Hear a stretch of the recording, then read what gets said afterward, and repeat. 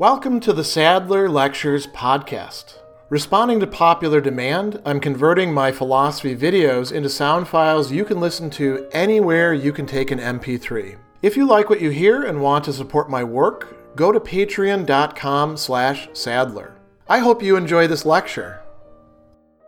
About midway through his treatise on controlling anger, Cicero is going to advise us to try to cultivate a particular emotional comportment or disposition. It's one that in Greek is eukolia, and it can be translated as it typically is, as cheerfulness, but also as contentment. Also by this word that we don't use all that often, affability, this sense of being cool, we could say, with other people. Not cool as in like, I'm too cool for you or anything like that, but being decent, being nice, being, engaging with them, but not, overly so. Just being willing to smile, to chat, to be of good cheer with them. And he tells us in the first instance that we should receive or accept dechomai, our friends, with cheerfulness, eukolia. And then he talks about two other things as well in there. Laughter, gelos. And so, we should be willing to joke around and have fun. And what we could translate as friendliness or a friendly disposition, philophrosune. So philos is the word that we get friendship from.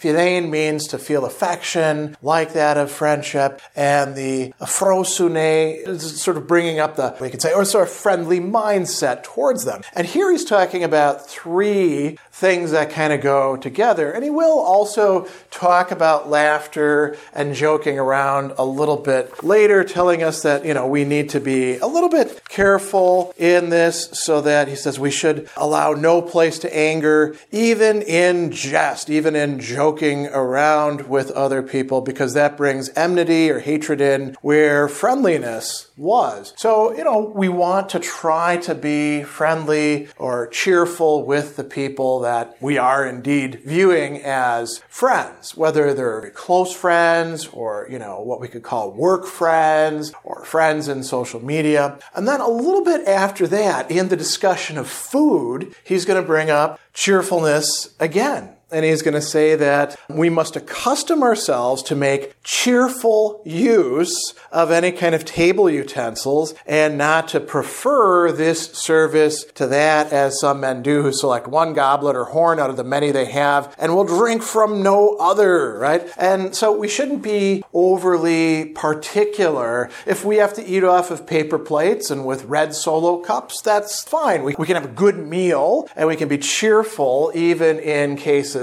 like that. And if we're being served things on very fine china with crystal, that's nice too. But we don't have to be too worried or concerned to have just the right sorts of things. We could have mismatched silverware. That's fine if you're cheerful. And I think we could generalize this away from the table to all sorts of other things. Your laptop is not working perfectly the way that it was when you first purchased it. Well, you probably need to do a tune-up, but until then, you don't need to get angry about it. Clothing as well, maybe you grew a little bit too large for it and it's confining. You can still be cheerful in using it. Your tie has perhaps gone out of fashion. Well, that's not that big of a deal. One can have eukolia or cheerfulness with regard to any of the things that one is working with, and you should probably expect things to not go entirely your way, so you can, in fact, be cheerful. A little bit later, he says something really quite interesting. He's saying if we can do this with some things, then we can do this with people of some sort. And if we can do it with those people, we can also do it with these other people. So he's drawing some inferences, almost like setting us up in a scale with gradations. He talks about a cheerful attitude, eukolia again, towards things, pros ta pragmata. So this is a very wide range of stuff. It could be physical objects, like, does the book open to the right page? Does the book have what I want in it? The blackboard, does it cooperate with me, or does it squeak when I run the chalk over it, right? So those are physical things. We could also extend it to affairs, to things that we're doing or involved in or that are affecting us. We can be angry or we can be cheerful with respect to those. Now, he says that if we can do that in relation to things,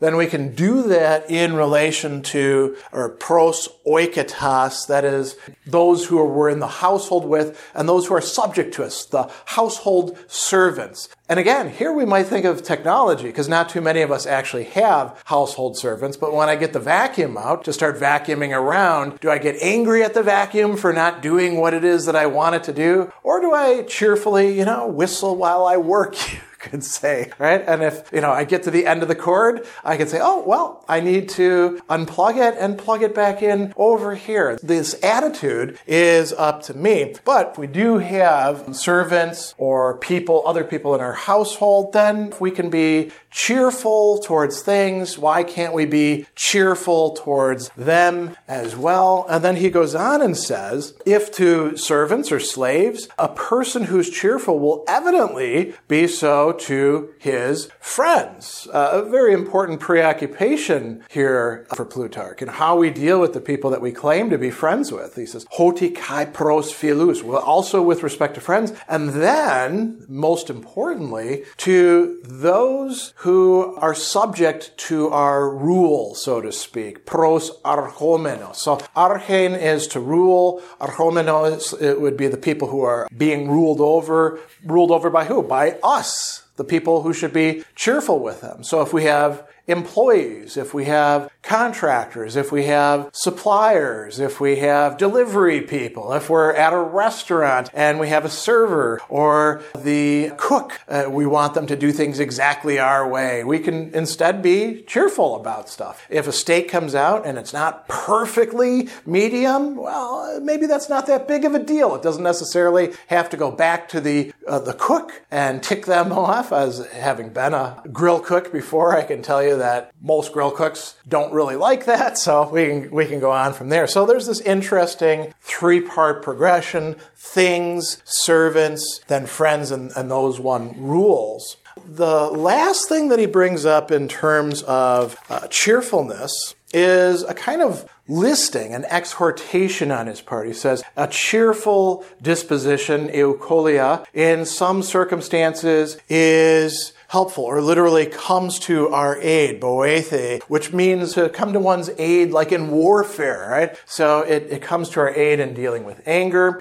It adorns, epikosme, so this is coming from the word kosmos, which means something like order, beauty, right? So it doesn't just adorn, but it adorns well or beautifully or in an orderly manner, right? And then it makes pleasant. Sun edune, right? And this is coming from hedus, pleasure, or the pleasant. So it makes the person who has this cheerfulness pleasant to others, which means that it's not only good for removing their own anger or substituting for their anger, it's also going to hopefully conduce to other people being less angry in the situations that they're in. And he follows this up by saying, by its gentleness, praoteti, in this case, this is praotes, the disposition of calmness, mildness, good temper, gentleness. We can translate it in a lot of ways. He says that it overcomes anger, thumos, and moroseness, douskolias.